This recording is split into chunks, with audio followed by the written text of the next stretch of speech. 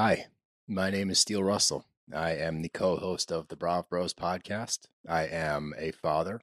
I am a husband.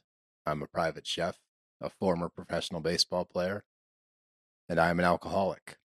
And today is my 5-year sobriety date, which is a big deal. That's a big milestone. And I put a call out to the audience a couple weeks ago and asked you guys, hey, would you want to hear my story? Do you want to hear how I got to where I am today and what I always reference when I talk about when I used to drink? And it was met with a resounding yes, which was amazing. And every year when I hit my milestones, I like to make a video to talk. I usually do it just on my Instagram, but I either share a story or I discuss something that maybe I've learned over the past year. But this time around, I've been presented with such a unique opportunity thanks to you, our amazing listeners. I have a platform in which I can speak to a lot of people. And you guys said you wanted to hear my story, and I would love to share my story with you. When I do this, it's more for me. It keeps me honest. It keeps me open. A big issue I had while I was actively drinking was I covered everything up. If it was an issue I was having, or something that was bothering me, or just anything in general, I just didn't talk about things. It was kind of my MO. It's kind of how I would deal with anything. And for the longest time, I was the peacekeeper in my family, in my friend group, in pretty much every facet of my life. I was always that guy.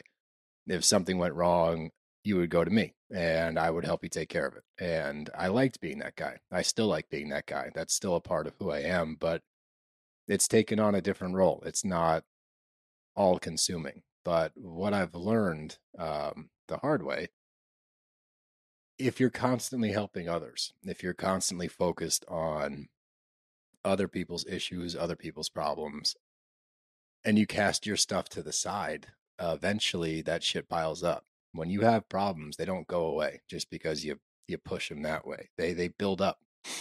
And when enough shit builds up over time, something's got to give. And that's what happened to me.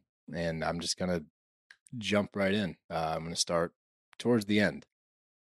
And for those that don't know, I was previously married and we got married really young. We were 23 years old at the time. We had my daughter when I was 25. And, we thought we had everything figured out. I thought I had everything figured out. I was a professional athlete. I was married. I had a kid. I felt like a grown up. I felt like a full blown adult at the age of 25, 26, and I still had a lot to learn. And in 2016 is kind of when it started to ramp up. Um, Things at home weren't great. Drinking aside, it was a tough time. It was a really tough time. And I realized that if I drank, I didn't give a shit as much about everything. If I was stressed at work, stressed about life, stressed about anything, or if I had problems going on that I didn't want to deal with, if I just jumped in the bottle, it was a lot easier to move past those things. So it began to snowball. And that's what people in rehab say, people in recovery will tell you, you're functional until you're not. And once you're not functional, it goes bad really fast. And my ex and I separated in April, I believe, of 2018. And when she left, her and my daughter moved back to Texas, and I was in Florida alone. And it was just me and my dog, Lou. And for the first time in a long time, I had no real responsibility to anybody but myself. And that's when it got bad. Um, when they left, I shut the door to my bedroom, and I shut the door to my daughter's bedroom in our apartment. And I lived exclusively in the living room.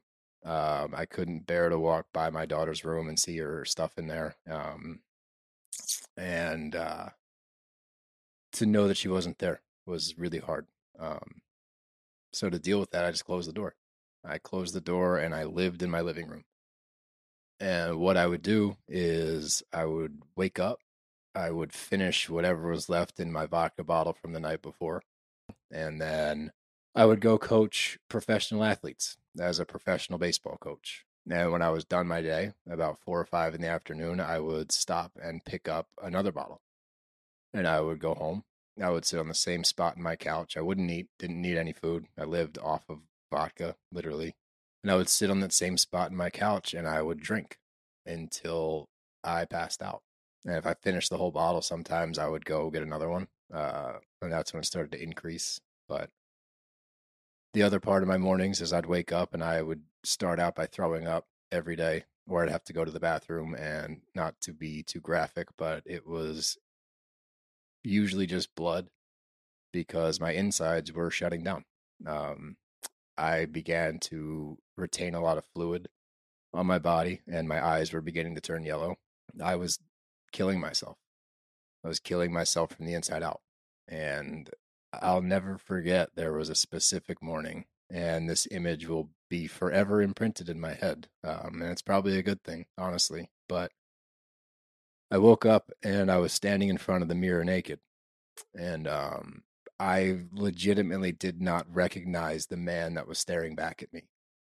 And not just because mentally I was all over the map, but more so physically. Like I looked grotesque.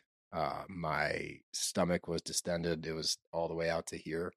My eyes were yellow, not a shade of yellow. My eyes were yellow.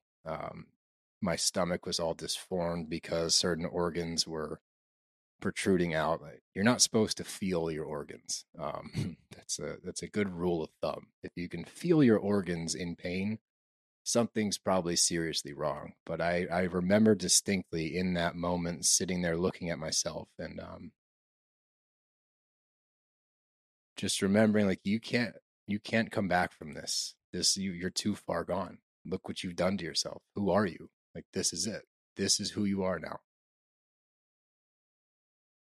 And from that point on, when I would get back from the field and start drinking at home, every night when I would wait to pass out or fall asleep, whatever you want to call it, I would just hope that I wouldn't wake up. Um, because it would hurt so much less to just go to sleep and just stay asleep. Um,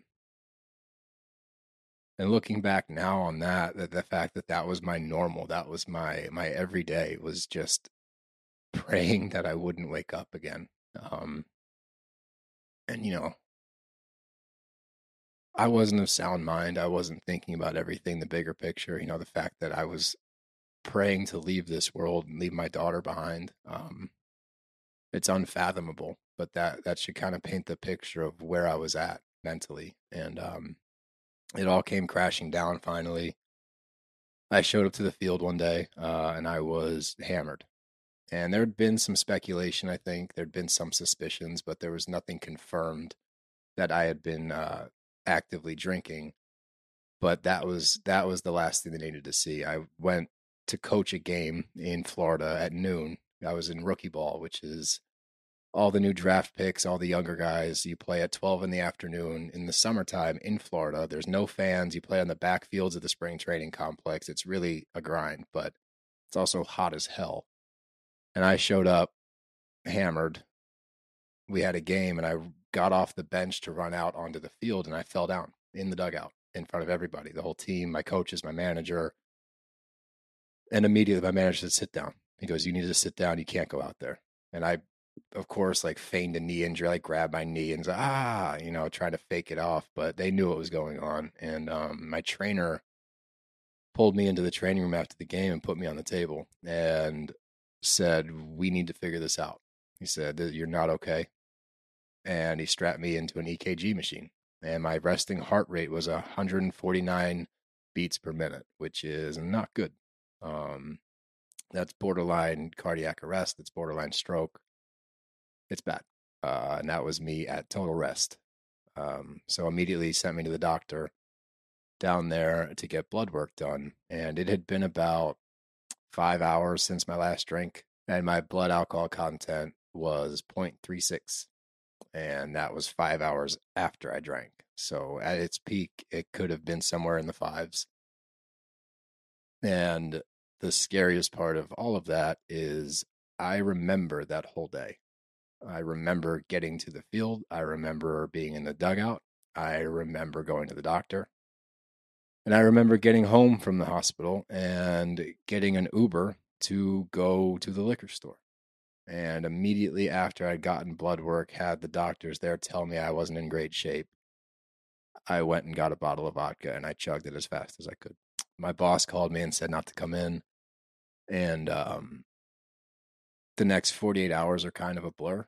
I don't remember a whole lot. It's kind of a known thing that when addicts or alcoholics hit their end, the end of their run, if you will, it's kind of like your last hurrah. And that's what I did. I bought a bunch of vodka and I just drank and drank and drank and drank. And my uncle flew out the following day, or a couple days later, and packed up all my shit in my truck, packed up me, packed up my dog, and drove us north to Philly. On the way to Philadelphia, I went through withdrawal in DC. And if you haven't gone through withdrawal, it's enough to make you not want to drink ever again. It was the worst thing I've ever experienced. My eyes, I was getting tunnel vision. I was hallucinating. The sounds were so loud, it sounded like they were inside of my head. My heart rate again was through the roof. And this is a public service announcement for anybody out there. Alcohol is the only withdrawal that you can die from. We did not know that. We thought I had to white knuckle it till we got back north. What I should have been doing is drinking from Florida to Philly to make sure I got there safely and been detoxed in the hospital with doctors around me. We didn't know any better. So we were doing what we thought was right. But I could have easily had a stroke or a heart attack. So if you are struggling and you go through withdrawal and you're trying to white knuckle it, make sure you're detoxing in an actual center, an actual facility under the care of healthcare professionals because you can die. But we made it. And I remember getting to Philly and things are a little foggy, but for the most part, I remember. And I got out of the car and my mom was standing there. We got back to my parents' house and I just said, I'm going through withdrawal. And she told me to go lie down and I did. And she talked to my other uncle who's been sober for about 25 years now. And he said, you need to get him to the hospital immediately. He can die. They need to monitor him. They need to make sure he's going to be okay. And she woke me up and we got in the car. She drove me to the hospital in Abington. And when we got there, things got really bad, really quick. And my blood pressure was 190 over 140 or 150, I believe, which is like stage 3 hypertension, which is really unsafe. And they got me checked into a room, and the doctors started to get blood work and run tests. And the prognosis wasn't good at all. They weren't very confident that I was going to make it out of the hospital, to the point where they called my dad, who was in Major League Baseball at the time, and told him to get to the hospital, um, just in case. And once the test came back, it turned out that at 27 years old, I had cirrhosis. I had cirrhosis of the liver. I was carrying over 20 pounds of fluid on my body. Again, my eyes were yellow. I was really weak. I was bleeding internally. I was falling apart. They said they hadn't seen that kind of liver damage in anybody under the age of 65 before. And that's really, really hard to hear.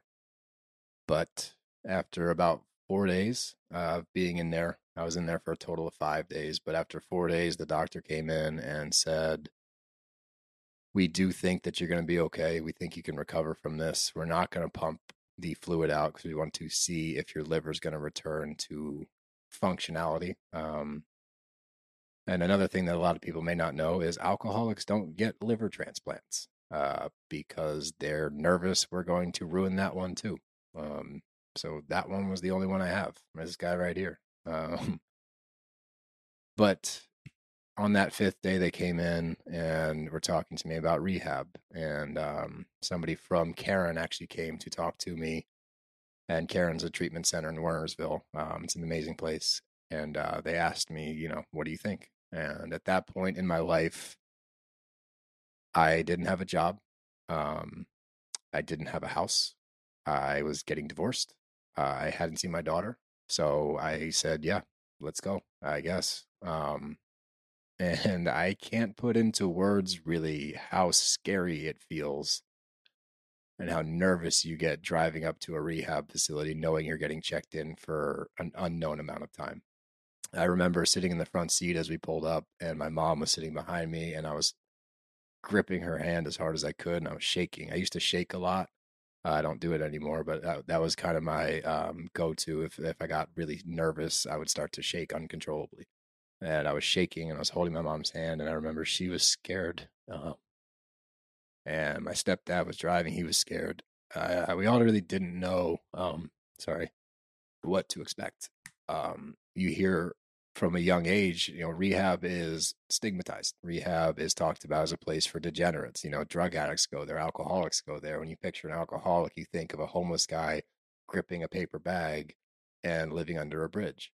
Um, what you don't know is the story behind that. What you don't know is how that man got there. And you learn really quick. And when I got there, I was met by an amazing group in my unit that were really supportive and made me feel comfortable. Um, but it took me a while to buy in. I went to all the classes, I went to the meetings, and I didn't cause any trouble. I woke up on time. I did what I was supposed to do because that's how I'm wired. If you tell me what I need to do, I'll do it. But as far as believing that I should be there, I did not buy in for about 3 weeks, and I was only there for 30 days. So 3 weeks out of 30 days is a big portion. And I'll never forget my biggest issue was comparing myself. I'm not as bad as him. I'm not as bad as him. He does heroin. I'm not as bad as that guy. He lived in a dumpster and did crystal meth. I'm not as bad as that guy. He hit a family with his car and killed somebody. I'm not that guy. That's not me. And I'll never forget in week 3, we had a meeting, and it was all fathers. It was an entire group of dads, and everyone goes through and says, hi, my name is so and so. I've got 2 kids, whatever. And it gets to me. And again, up until this point, I always gave the run of the mill answers. I was very generic. I always said what I was supposed to say, but I never dove in. I never broke down and opened up and really became vulnerable because my entire life I wasn't. You're not supposed to be. And you're in professional sports, especially, you got to be, full of testosterone and like bow up all the time and growing up that way as well. So for me, trying to get in touch with my emotional side, trying to unlock my vulnerability was not even on my radar. I didn't understand. And in meetings, you're not supposed to cross talk. So if I'm sharing, I don't expect you to cut me off. If you're sharing, I'm not allowed to cut you off and give you my opinion. That's not what it's there for. But it got to me and I started to share. I said, hi, my name is Steele. I have a daughter. She's 2 at the time.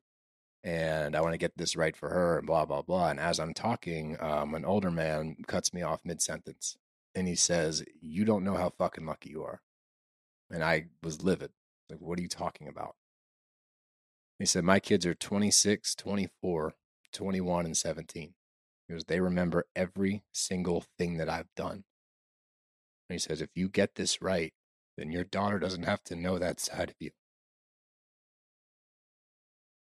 And it was like somebody hit me in the head with a fucking sledgehammer.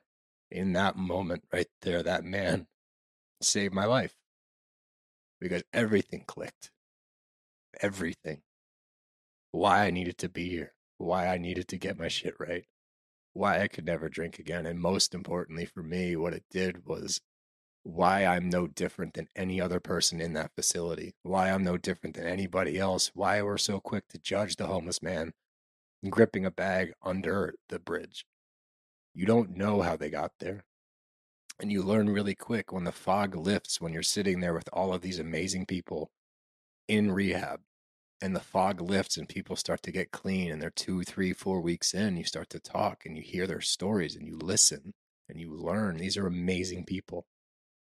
So many addicts and alcoholics, they're amazing fucking people and they just go down the wrong path and it happens so fast that you don't even know what's happening. You have no clue.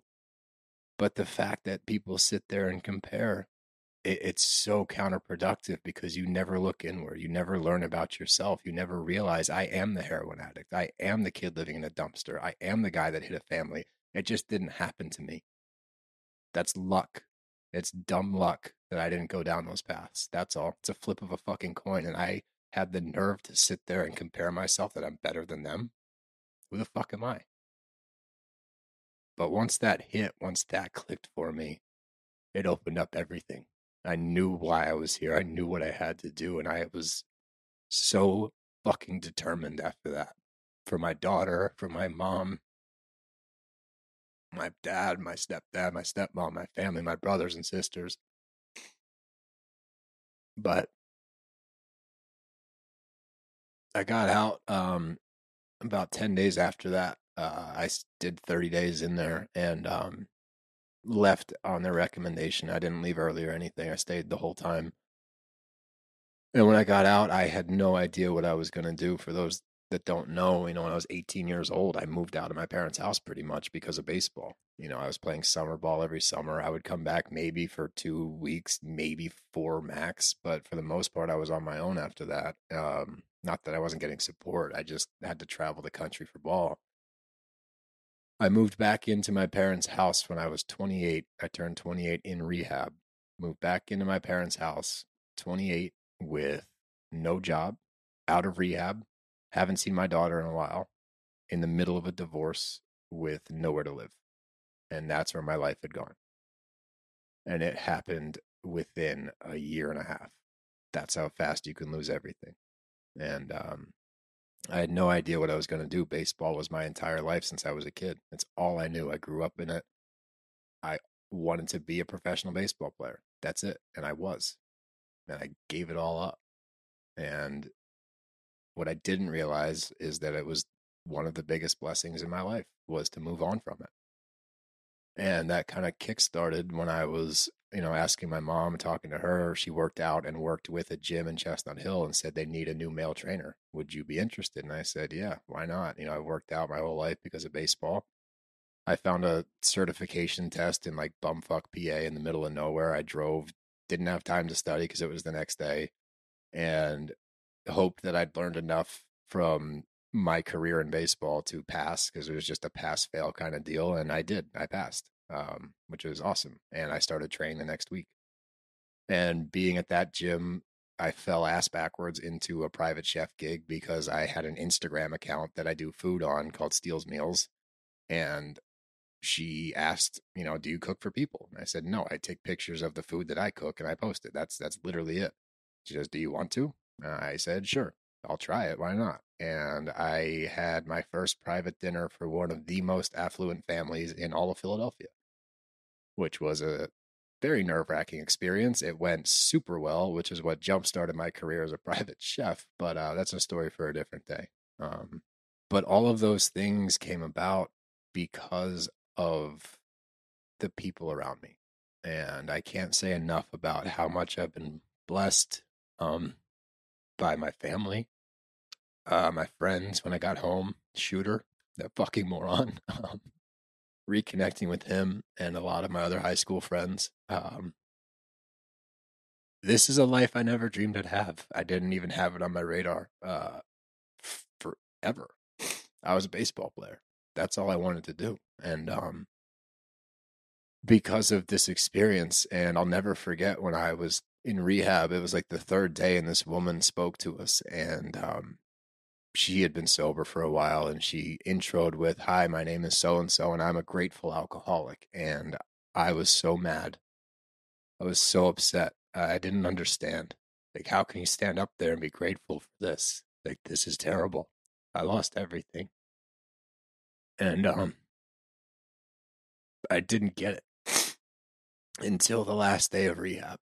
Um, I'd been in there for 30 days, and you kind of give a speech to your unit. The way they set it up is you as you progress through rehab, you sort of take on a leadership role. It happens with everybody for the most part, where the group kind of looks to you, and then when you leave, the next person steps up, and so on and so forth. And so I spoke to my group at the end, and I said, "Look, my third day here, I heard this woman say that she was grateful, and I was livid, and I hated her. I absolutely hated her in that moment. Um, but but I'm standing before you today as a grateful alcoholic, and I sit before you all today and talk to you guys as a grateful alcoholic because I wouldn't have any of this shit if I didn't go through what I went through. I wouldn't have this outlook on life, my family, reconnecting with Dev, who's been a fucking godsend. She's amazing. The relationship with my daughter has never been stronger. My family, my parents. I would have none of this without being an alcoholic. And I speak to you like this and I open up like this, one, to remain vulnerable, to remain emotionally connected, to remain open, to remain honest, to speak from the heart, because I think it's so important to be that person. I need to be because I know what I'm like if I'm not. On the flip side, I also need to share this to try to erase the stigma that comes along with this shit. If anybody out there, I don't care what you're going through, I don't care what you think you know, this can happen to anybody, and people's problems are people's problems. It's not up to us to decide what impacts a person more than the other person. You don't know. What might seem trivial to you could be the hardest thing that person's ever gone through. Who are you to decide? Who am I to decide? So walk with grace, treat people with grace, be open, understand that there's a lot of shit going on, and we all deal with a lot of shit, and that's okay. It's okay to hurt. It's okay to need help. It's okay to talk about it, and it's okay to open up. And I pray that anybody listening, if you need help, if you're teetering on the fence, if you need somebody to talk to somebody. I know how scary it is. I know how hard it is. If you want to talk to me, message me, DM me on my personal page on Brav Bros. I don't care. But if you need to talk to somebody, I'm always here. But I'm just grateful for what I've been given. Um, I never expected to have a second chance on life. Standing in the mirror that one day, 5+ years ago, I was convinced that was it. And I look around now and everything that I have, and I am the most grateful alcoholic you'll ever meet.